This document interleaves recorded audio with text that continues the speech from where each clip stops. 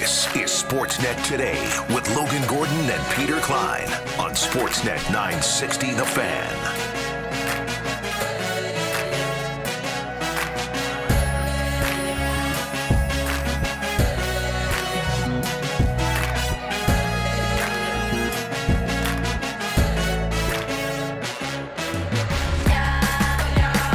All right, happy Tuesday.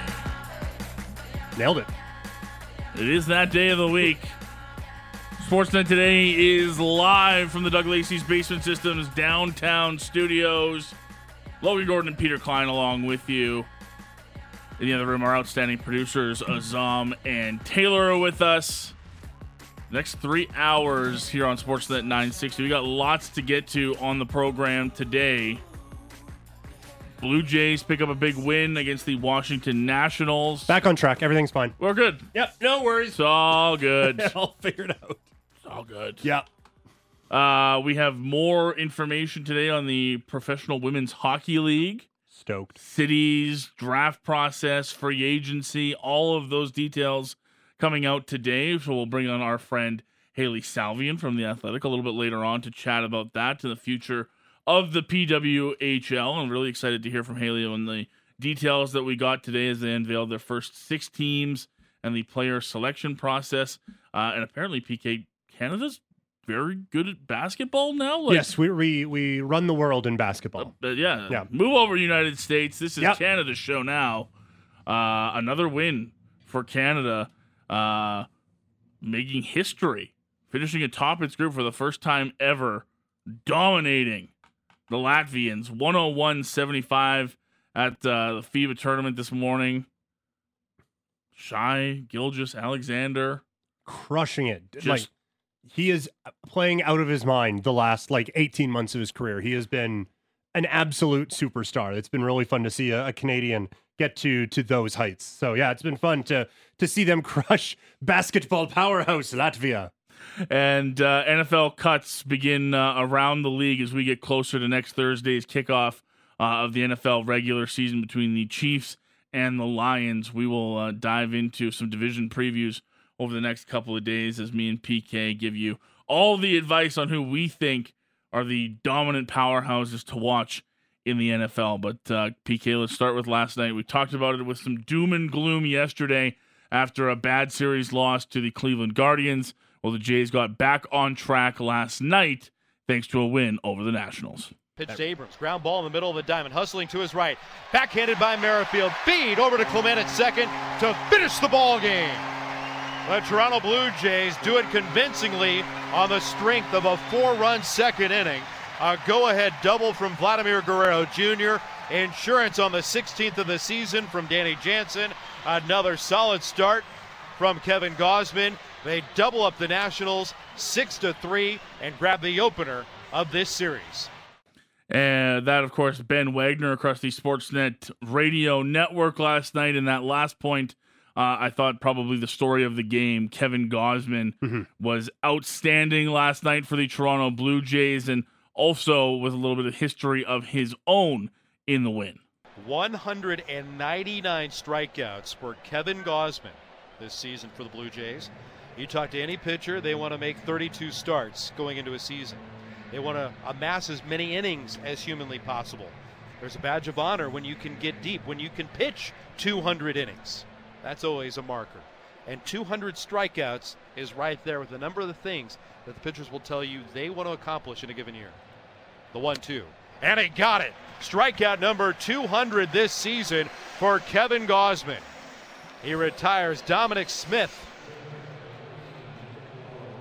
Well, a real mark of consistency for Kevin Gausman, who becomes the 10th to do it in franchise history, and the fans acknowledge him. And deservingly so, Kevin Gausman, 5 innings, gives up 7 hits, 3 earned runs, 2 walks. Not the best start of Kevin Gausman's career, but 7 strikeouts, PK, and the first in the majors this season to reach the 200 strikeout plateau. We talked about this a bit yesterday when we were getting ready for the game. Kevin Gausman's record didn't necessarily indicate that he was having a strong season. He was just 9-8. But games like last night, there's the consistency and the fact that you know this guy is going to give you anywhere from I'd say 5 to 7 innings with a chance to win the ball game if you get some sort of offense. Yeah. That kind of penciling in has just been so invaluable to the Jays this year. If I were in the Blue Jays front office, I would every night put out that the Blue Jays offense struggles, put up Kevin Gausman's numbers and be like, okay, so all of this shouldn't equal 9-8 or 10-8 or whatever it is now. It's like, that is all of your fault. How dare all of you? But no, he has been spectacular for the Blue Jays since being acquired. He has been everything they could have hoped for. He's been in the Cy Young conversation every year he has been in Toronto, and that includes this season, like you said, the first to the 200 strikeout mark.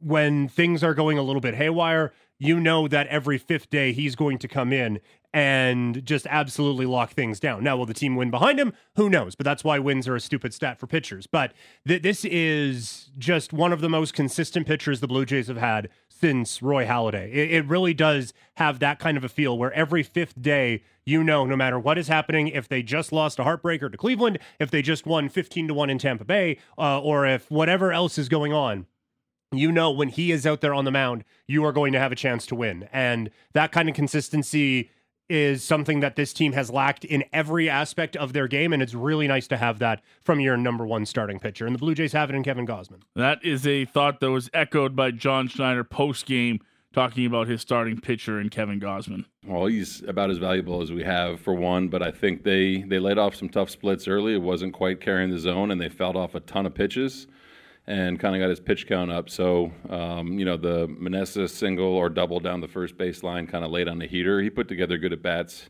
top of the order did. So I thought it was awesome. He kind of emptied the tank there in the fifth and left it right there, 5-3. But they were tough. They made him throw a lot of pitches. I thought he had a good heater and used it well. And, still, 200 strikeouts before September is really damn impressive. So on a night when he probably wasn't his sharpest, and we were hoping for him to go pretty deep into the game, I thought he just made big pitches when he had to, really, and kind of understood when to throw the heater, when to throw the split, and you give them credit for laying off a bunch and fouling off a bunch.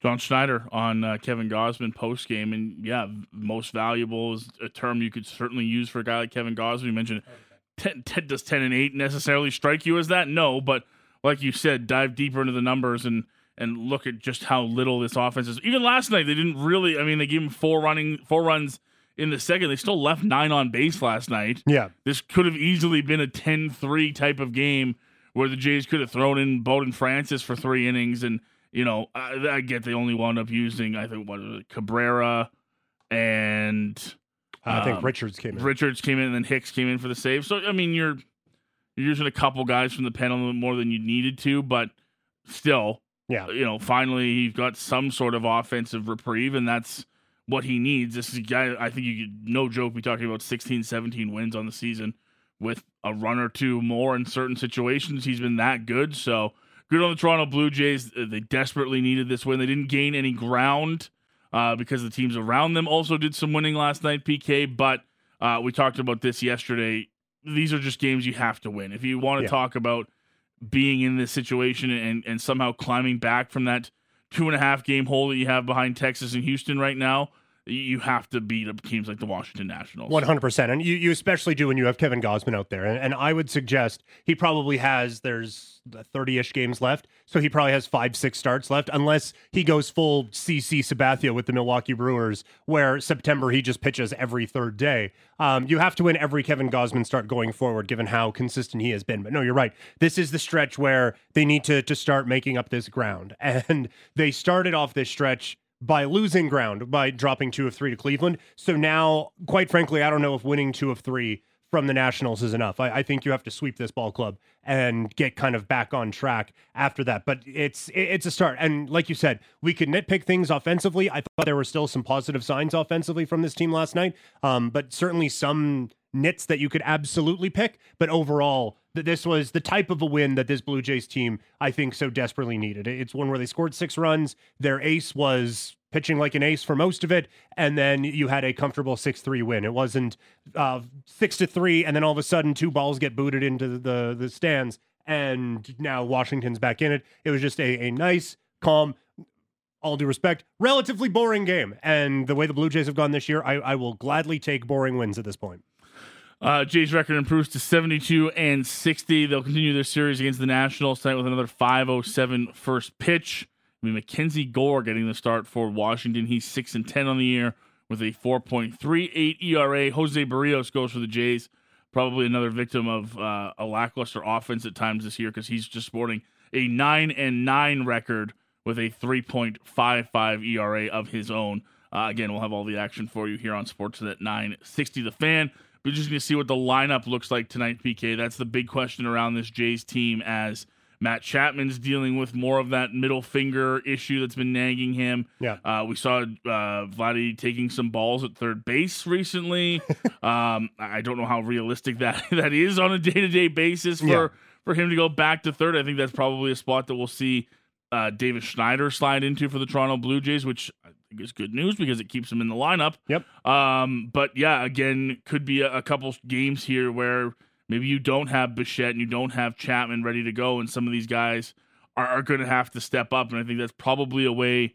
There's going to have to be a way where I think you're going to see Guerrero in the lineup. You're going to see Belt in the lineup to try to make up for some of that offense, because even if they call somebody up, the offensive guy's been called up. That's Davis Schneider. I don't know how much offense you're going to get from AAA if you see a guy like Matt Chapman head to the IL for 10 days. Yeah, I believe Ernie Clement was the one who got the call. That's not going to solve any offensive issues that the Blue Jays have ever had. All due respect to the Clement household, but I think with Vlad taking the reps at third base, that is 100% a desperation type of a play. Like if Brandon Belt gets the day off or whatever it is, then he comes in a pinch hitting scenario.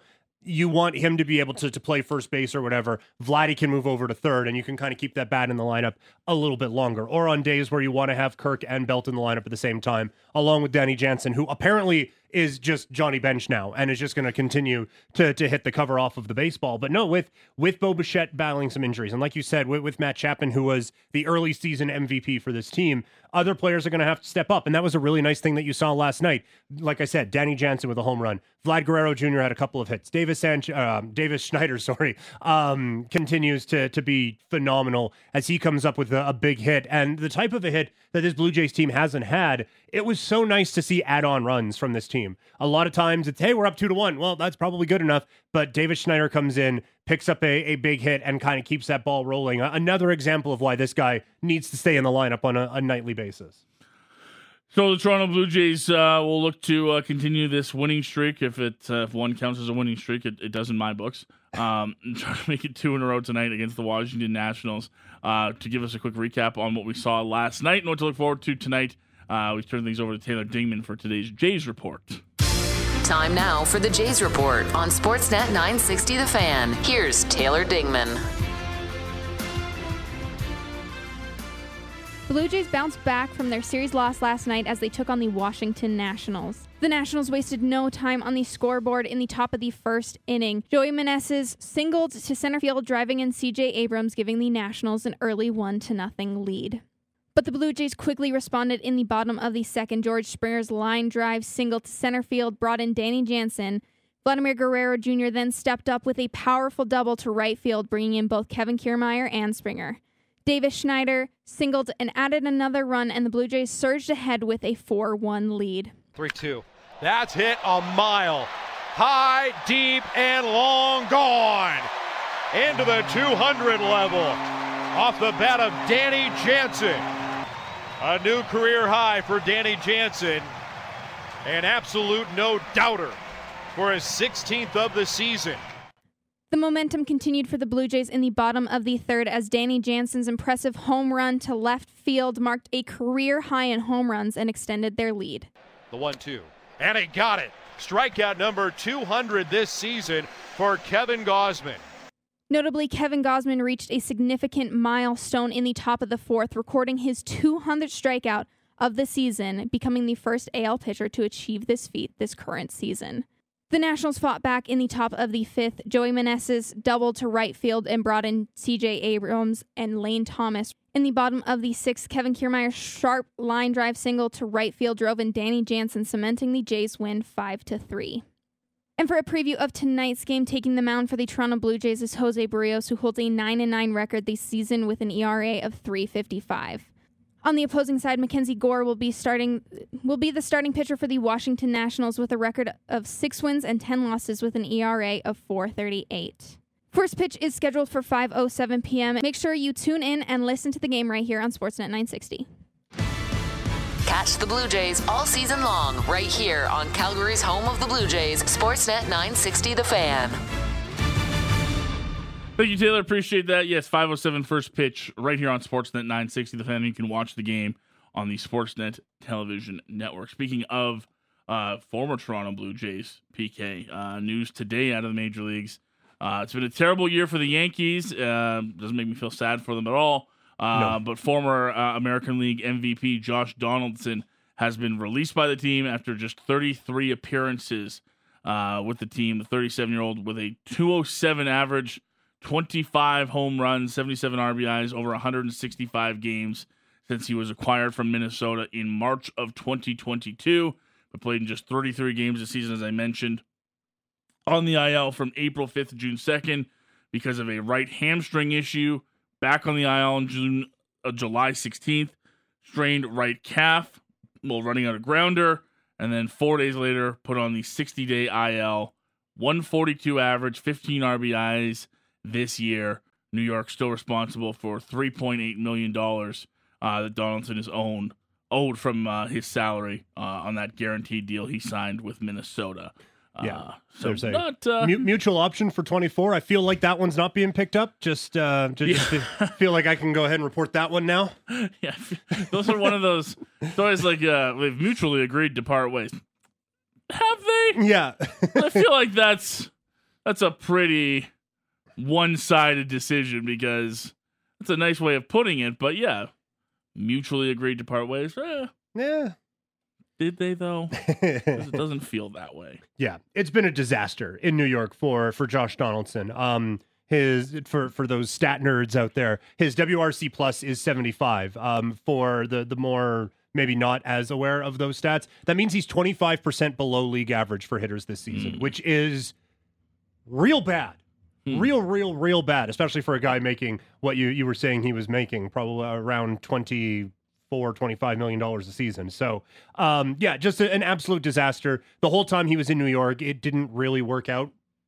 And I think now that this is another signal from the Yankees that they are going with a bit more of the youth movement going forward with this team, which is absolutely what they should be doing towards the tail end of this year, giving some of their kids a bit of a shot. But I think there are bigger things happening in New York. I would be stunned if Aaron Boone kept his job beyond this season. I would imagine Brian Cashman has a little bit more leash considering the dynastic run he's had for the last 25 years with this group. But giant changes are needed in New York because right now you look at this team, it is Judge, it is Cole, and that's about it. Stanton's not doing anything. It's crazy to think about back to like 2017, the baby Yankees, where it was going to be Judge, it was going to be Bird, it was going to be Gleyber Torres, and those were going to be the Yankees that carried this team into the next realm.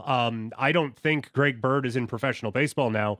Gleyber Torres hasn't really worked out, and I mean Aaron Judge has been fine, but this team hasn't been back to the World Series since 2009. And they really feel like they're fifth in the division right now. They feel kind of firmly planted in fifth behind Boston, Toronto, and Tampa Bay. They have a long way to go, I think, to get back to the prominence that the Yankees expect. Yeah, 63 and 68. It's beautiful. They're actually a winning team at home, which is weird. They're 36 and 33, probably thanks to that janky right field. But yeah. 27 and 35 on the road.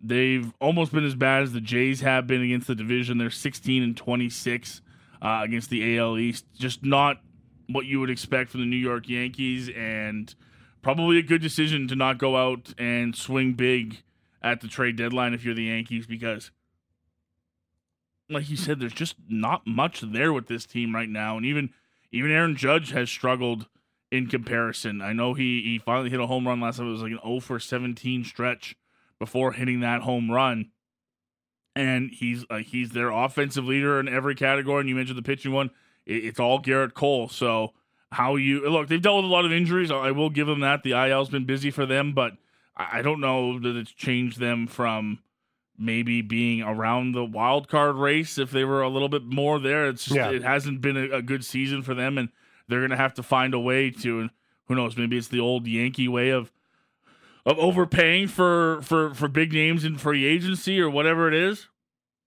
It ain't this team. No. This team is miles away from what you think of when you think of the New York Yankees. And yet, like, injuries have been a problem, but that's what you get when you have one of the oldest teams in baseball. Oh, for sure. People get hurt. You know, like, no one is stunned that 34-year-old Anthony Rizzo is having some problems. Giancarlo Stanton is perpetually hurt. Aaron Judge, while he is built like a Greek god, big dude, and big dudes get hurt. And so he has been having some injury issues. You bring in a Carlos Rodon who has, while been very effective when healthy, hasn't exactly been the model of health over the last 5 years of his career. They have kind of brought these problems on themselves. Like, no, they couldn't have predicted that in a walk year, Luis Severino would be the worst pitcher in baseball. But there are some of these things that you can predict. And you look at that stadium, it is built so easily for even moderate left-handed hitters to hit the ball out of the ballpark. And you look at their starting lineup right now. LeMahieu, righty. Judge, righty. Torres, righty. Stanton, righty. Volpe, righty. You see where I'm going.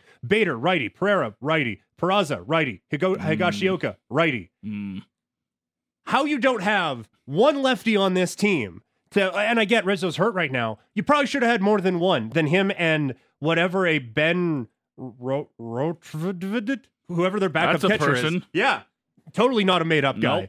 Like, you should have more than that for lefties in a ballpark that is suited so easily to guys who are left-handed to hit the ball out of the ballpark. Like, it is a gigantic failure, I think, from the top all the way down in this Yankee organization. And I, for one, love the hell out of it.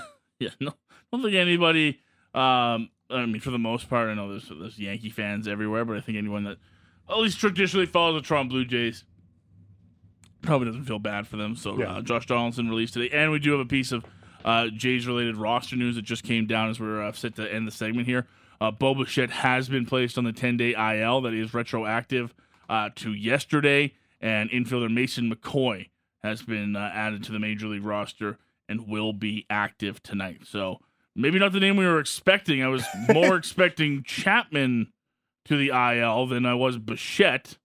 But at least right now, that's the move from the Jays today.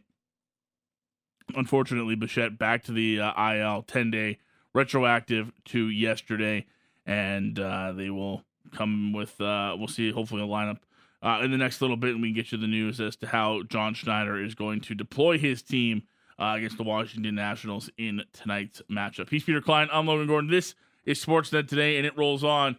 Next, we'll continue Hour 1 here on Sportsnet 960, The Fan. All right, PK, we started the hour off going over the Jays and a win over the Washington Nationals. But, as I mentioned, didn't change anything when it comes to the Toronto Blue Jays in their current situation that still has them 2.5 games out of a playoff spot. Mm-hmm.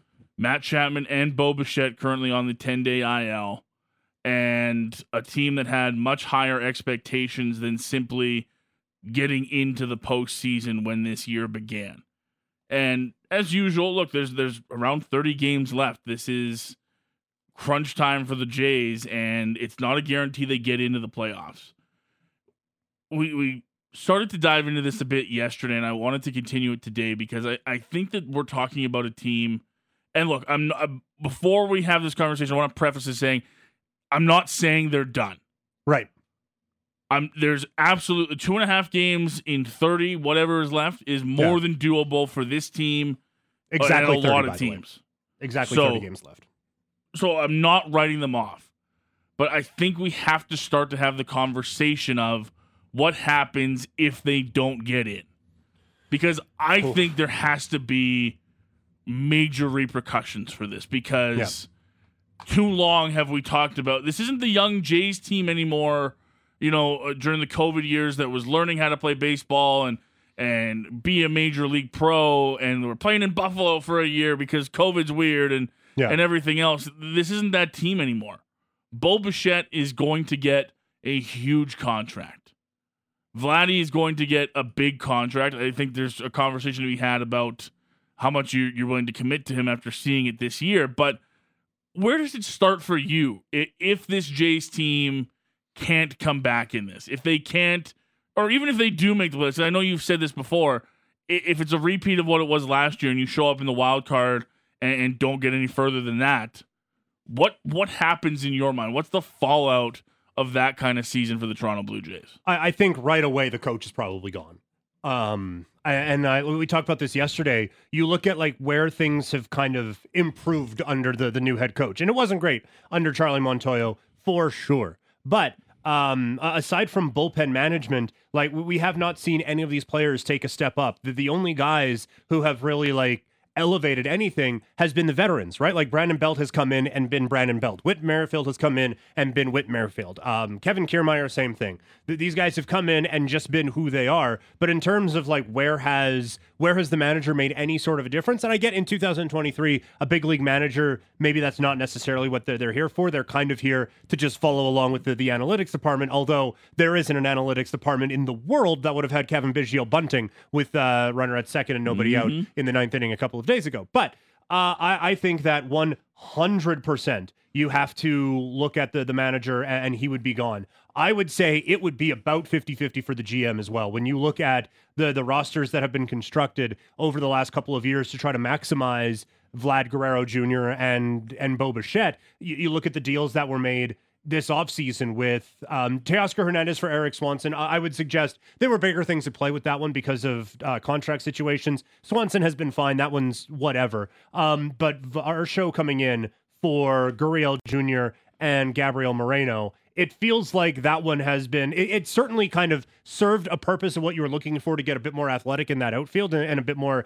defensively savvy, but it felt like a wild overpay to get there. So I think you would definitely have to take a good long look at Atkins and see, is this the guy you want to be having to make some of these very difficult decisions now going forward? They've made some moves that are absolute home runs. Like Kevin Gausman has been as good or better than you could have possibly imagined. Springer, for most of the contract, has been everything you could have wanted. Hyunjin Ryu even has been great. Like there have been hits, but when you look at it at the end of the day, those hits can't lead to 0 playoff wins for a team that was supposed to be where the Baltimore Orioles are, right? Like what's happening in Baltimore is supposed to be what was happening in Toronto. Bichette, Guerrero, Gurriel, and Biggio come up, and this team just hits the bejesus out of the baseball, and off to World Series we go. And this team has constantly been one of the World Series favorites coming into seasons and has constantly disappointed. At some point, you have to look at who is leading this team, and I think it starts with Atkins and with Schneider.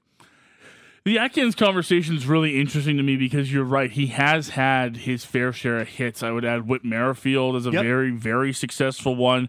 Even some of the ones this year, the short-term ones, Brandon Belt, Kevin Kiermaier have been very good adds for this team. Now, that being said, there's part of me that goes, yeah, but those guys shouldn't be regulars in your lineup if your lineup is constructed to be a World Series contender. Like I think if Kevin Kiermaier is your 4th outfielder and Belt's a guy that you DH, so he can really hit against pitchers that he's successful against and give you those mature at bats. Yeah, sure, but they've been used more than that, and unfortunately, those are kind of the complementary moves you should make as a contending team, not as a team to push you to that level, and that's kind of what they've been this year. I'm ready for this team to look. I'm with you. I don't think John Schneider survives this. Yeah, I think just knowing where he is in the organization, knowing how long they've known him, I think I'm with you that the argument for me is as simple as, what have you done since you came in for the last guy? And I don't know what level John Schneider would point to. We're more serious on the bench. Right. Like we don't have a home run jacket anymore. Yeah, so we've kind of toned down the silliness. I don't know. I mean, I look, and I understand that that was something that the ball club needed to fix, or felt like they needed to fix in some way, shape, or form. But I'm with you. I think some of the guys that you expected, I wouldn't have expected Vladdy to take the kind of dip that he has. Under a guy like John Schneider, who was praised for his work with all these young players and hasn't been able to take him to another level at the major league level. So I wouldn't mind if I would like to see this organization go out and take a real shot at a manager that I think is going to. Because I think a manager position, as far as maybe with the exception of a football coach, probably the most impactful coach or head coaching spot in the big four sports. Yeah. Right? When you look at hockey, baseball, basketball, football, I'd say a manager, his lineup card, his decisions as far as bullpen management, all that sort of stuff, has the most impact on a day-to-day basis of a team. And I think they absolutely need to have the right guy in there. I'm not convinced that John Schneider's that guy. Based on, and I know, has it been the longest sample size? No, but you don't have long to wait here. Right. Because already this team hasn't won anything, PK. They haven't won anything of note, and they're already at the point where they have to start shedding salary for guys and aren't going to have money to bring back the Matt Chapmans of the world, maybe the Whit Merrifields of the world. Yeah. And now you're expecting them to be World Series contenders again next year with presumably a younger, cheaper roster. That doesn't really add up to me. Right. No, I agree. Yeah, like this was supposed to be the time where you start to really take that step forward with guys like Vlad Guerrero Jr. and Bo Bichette, with the contracts that they were on making significantly less than they would be. And now we are a couple of years away from those being absolute mega deals. And yeah, like Ryu is gone at the end of the season. You mentioned Chapman. I saw one report that he's going to be getting Marcus Semien money. Now, that probably calms down given how his offense has really taken a dive in the back part. Some injuries down the second half of the year too. Yeah. So maybe he has played his way down back into the Blue Jays price range, but I could see Whit Merrifield wanting one more big contract coming off of an all-star season for him. So yeah, and correct me, I feel like there's a mutual option for Whit at the end of the year, but you're correct. Yes, but if I'm for $18 million, yeah, which I guess is essentially the qualifying offer. Yeah. But boy, that is $12 million more than you're paying him right now. And so like part of this too is ownership. Like, is this going to be an ownership group? And I understand where I'm saying this. That is going to stopped us before. Really open things up and be like, okay, yeah, let's go spend. Not that they haven't. Like this has been certainly a competitive payroll. The team has spent $213 million on payroll this season, so that they have absolutely anteed up. Is there going to be a desire to ante up even more when, like, since 2016, they got in the weird COVID year, but it was all 3 games in Tampa Bay, and I think they got swept in that, right? Mm-hmm. And then you got 2 playoff games against the Mariners, lost them both, but at least you got 2 playoff games where you got to make some money on tickets there. But this is not a team that has been bringing in playoff gate after playoff gate. You're going to, and rightfully so, you're going to need to see some actual results for the $213 million you've spent if you're going to be like, yeah, let's go spend $250. Let's drop $600 or $600 million on Shohei Ohtani. You know, like this is a team that I think has to justify some of the spending that they have been making and that they are going to have to make. Well, they haven't justified any of it yet. No. I mean, they haven't won a division. They haven't won anything when it comes to the postseason. And I think the reason that so many people, and the reason that we're talking about this today, is because I don't want to say that next year scares me, but if this is the group that can't get it done, I just don't know how next year we're expected. And look, the offseason hasn't happened. I have no idea how Ross Atkins or whoever the potential GM that we think might be in handles it and tries to improve this team.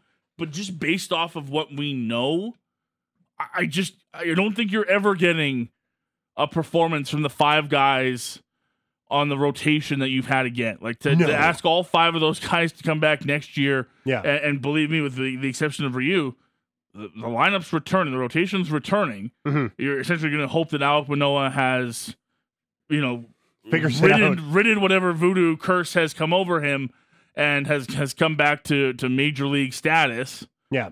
And, how do you ask those guys to be as good as they were this year, if not better? Well, because with the exception of Ryu, how do you ask them to stay this healthy? They have not had one injury to the starting rotation this year. that the only issue they've had in the starting rotation is Alek Manoah, who just sucks now, apparently. Like that they have had zero adversity when it comes to the pitching staff, aside from one of their guys isn't good, which leads to a bigger thing about how this team develops pitchers, because like Kevin Gausman, free agent, Jose Barrios, trade, Chris Bassett, free agent, Hyunjin Ryu, free agent, Yusei Kikuchi, free agent. I know I'm listing off a lot of baseball players today. No, I get it. But you see what I mean? Like, Nate Pearson was supposed to be the answer, and he's been a real good sixth-inning bullpen guy, but that's not what they thought he was going to be. Ricky Tiedemann was kind of supposed to be making an impact, at least toward this part, and he's still in Double-A. That there isn't this pipeline that's been built to help get this team to another level, and so that's why I look at the Ross Atkinses of the world as well. But no, like you said, like this pitching staff has kind of given you best-case scenario from everybody. They are an injury away right now from Mitch White pitching in important games, and that is nowhere near where you want to be right Please now. Please don't say that ever again. Am I wrong? No, you're not. But it's terrifying. It is. Some text at 960-960. The fan feedback line is always open to you here on Sportsnet today. Chime in on whatever we're talking about whenever you feel like, if you're listening live. This one says, Kevin K, fourth outfielder. What are you talking about? You want Springer back in center? KK, good 9-hole hitter and good defender. I'm not saying. I think what I said got misconstrued to that texter, because I wasn't saying that I haven't been happy with Kevin Kiermaier. Yeah. Kevin Kiermaier absolutely has been everything and more that this team has needed. And believe me, I was a guy that, as you know, PK has watched plenty of Toronto Blue Jays baseball over the years and has seen that guy terrorize the Blue Jays for the last 15 seasons or whatever it's been. Yeah. He's been fantastic. But at this point in your career, if you're a major league, World Series contender, I should say, I don't think he's in the outfield every night or nearly as often as he has been for the Toronto Blue Jays. He's a nice thing to have. He's not a nice thing to need. And the Blue Jays have needed him all season long. And that's what I mean. That's what I mean. I'm not dogging on Kevin Kiermaier at all. I just think at this point in his career, if he was your fourth outfield option and he came in every couple of days during the week to spell off a guy, I certainly think the move to put George Springer back in right field is way better on his body. I think defensively he's fine there. I'm more than okay with everything else Kevin's brought. I just think put him in most major league outfields right now that are, contending. I don't know that he's in the lineup as often as he is with the Jays. They've used him more than I thought they'd need to. Yes, no, I would agree with that. Like, he has been excellent, and as an everyday center fielder, there are no complaints. But I thought when he was coming in, be like, okay, this is your fourth outfielder who is a lefty, can come in, face some righties if you need defensive replacement, pinch run, all these things. And he has kind of met his goal of being the top number 9 hitter in Major League Baseball this season. But yeah, like to your point, the outfield in Baltimore, I think he'd probably be the number 4 guy right now too. So like, again, nothing again. He has been perfect. He's been excellent. He's been everything you would have wanted. But it's not great that the Blue Jays have needed that all season long. It's been great they've had it, but they've needed it, and that's a bit of a thing. This text says, bring Gibby back. He's doing his podcast. I don't know if he's got time to come back. Yeah, he's making that podcast money. You rolling it out there. This one says, does Schneider hire the hitting coaches? The Jays' defense has been and is the best in the MLB this year. They just can't hit a beach ball. A lot of talk about the hitting coach in Toronto right now. And I'm always... Look, I don't want to say that I'm always defensive of coaches in this, but I mean... Look, the fact of the matter is you can put the best strategy out on paper. Yeah. If it's not executed, it doesn't matter what the coach says. Right. He's not the actual one out there hitting. So I'll only put so much blame on someone like a hitting coach. Yeah. But do I think it's part of the problem? Probably. Also, I don't think Schneider is the one who's made their defense the best in the league. Well, given the new shift rules, it's kind of taken a lot of the defense out of the coach's hands. And I would look like an amazing defensive coach if I had Matt Chapman and Kevin Kiermaier and George Springer and Dalton Varsho out in my outfield every day. I feel pretty confident I'd look like a real smart coach with that. Derek in Red Deer texts in and says, I think Ryu, Chapman, Belt, and Ross Atkins are all gone. Very replaceable players, in my opinion. And Atkins hasn't done anything special whatsoever since he's come in. Yeah, I think Belt will be, if he comes back, that'll be awesome. He's been great, like we've talked about. But I think he will be veteran power hitting left-hander X You know, like whoever can fill that role for $10 to $12 million next season is going to be that guy. If Belt wants any kind of a significant raise or extra term on a contract, I would be moving far away from that. So I don't know if I would call Chapman replacement level because of how elite he is as a defender, but I think you can also piece together something relatively similar too. And then this text is always the beauty of live radio. Why are we having this conversation now? There's still another month to play. Totally premature. I did start off the conversation. Maybe you weren't here a little bit ago. That this is an early conversation, and in 30 games, they absolutely can find their way back in a playoff spot. Yeah. But don't make any bones about it. If this team now 2.5 games back from a playoff spot doesn't even make the postseason, there has to be major changes. We're in the last, I'm not good at fractions. Last, 1/8 of the season, 7th of the season? I don't know. Something like that. Yeah. And they're not in a playoff spot. Fangraphs right now has their odds of making the playoffs at 49.5%. So essentially a coin flip to get into the playoffs. And while, like, it may sound like we are talking in absolutes. This is, I think, important to kind of set the stakes for the final 30 games. This team either makes the playoffs or I think is going to the Even if arena. they make the playoffs, if they make it in the wild card and they get their ass kicked again, it's probably the same conversation. Right? Yeah, you go into Minnesota and get swept in the first round of the playoffs, then we're having this conversation. You haven't changed anything. No, I maybe agree. the optics look somewhat better to some because you can say they pushed back in the last 30 games and found their way into the postseason spot. But I don't know. Isn't everybody that watches this team and observes this team sick of talking about the what ifs of this group and is ready for some sort of tangible result? Because I think most people are. No, I certainly am. I have found these last few years, like the team itself is quite fun, but the actual execution and out on the field stuff to be very, very frustrating. But I do think that's kind of an interesting thing. We've been talking this whole segment about what this team, like what could happen if this team misses. What in your mind, I guess, would be the benchmark to have this conversation be null and void? Is it win a game in the wild card? Do they have to be playing in the LDS? Is it enough to just be playing in the LDS? Do they have to make their way to the league championship series? What in your mind kind of cuts this conversation off and leads to a bigger one or a different one, I guess? I don't know. It's hard right now because I feel like the bar has changed from what we know this team is 120 games into the season compared to where it was at the beginning of the year. You know, that bar is rising and lowering as the season goes on. But I still think I look at the talent on this team. I look at how good their pitching staff is. And I don't know that you're going to get that again.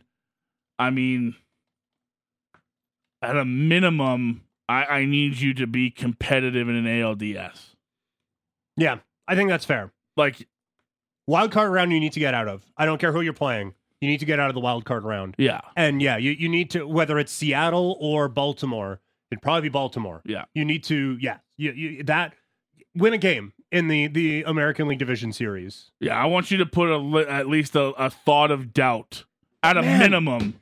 And even that sucks because it's nothing. And just thinking about if we said that in April, it's like, you know what? We're going to be really happy if they can push the Orioles to 4 games. Like, are you kidding me? No, well, that shouldn't have been an acceptable answer at all. Well, in this text, this conversation is awfully similar to this time of the Flames last year. Well, it's the same thing that we've talked about with the Flames and all the major changes they've made. And everyone's, they made it to the second round, and Gaudreau and Tkachuk did all this. They won 1 game in the second round. Yeah. That's not even halfway to a Stanley Cup. Right. And we're sitting here talking about, wow, that's where the bar is right now? And now you and me are sitting here going, man, if the Jays can just win 1 against Baltimore in the divisional series, God, wouldn't that feel good? Yeah. That's nothing. No. It's nothing, people. They've spent $200 million. It's nothing. Yeah. We're begging for any sort of positive nugget here, but in the reality, it's just nothing. Yeah. Do you think the 93 Blue Jays would care about winning 1 game in the ALDS? No. They'd be failures. They'd be losers. Yeah. To be fair, they would be asking, what is that? Because there was only the League Championship Series. I get it, but you get what I'm saying. Right. If they had been the Brewers, like, oh, man, we pushed this team right to the end. Like, no, that's not good enough. Yeah, we tied that series 1-1, baby. Yeah. Oh, Yeah, we were able to get a split in Baltimore. great. Thanks. Really glad we stuck around for 162 and pulled our hair out for 5 months during the summer. Yeah. Jays Nationals on your radio tonight. So anyway, tune in. Yeah, don't you don't want to miss it, because God knows what's going to happen one way or the other with this team. 5:07 first pitch. Barrios on the mound. He's 9-9. You can also watch this one across the Sportsnet television network as the Jays continue their series against the Washington Nationals, who hold a 61-71 record on the season. We will take a break. We'll come back on the other side. We'll kick off hour 2. A little football conversation coming your way. There were high hopes for Nathan Rourke in Jacksonville. Ugh. And despite what we thought was the performance of the preseason, it apparently wasn't good enough to get him a roster spot with the Jacksonville Jaguars as of yet. We'll talk about that and some more cuts for around the NFL on this Tuesday. It's Logan Gordon and Peter Klein here on Sportsnet 960, The Fan.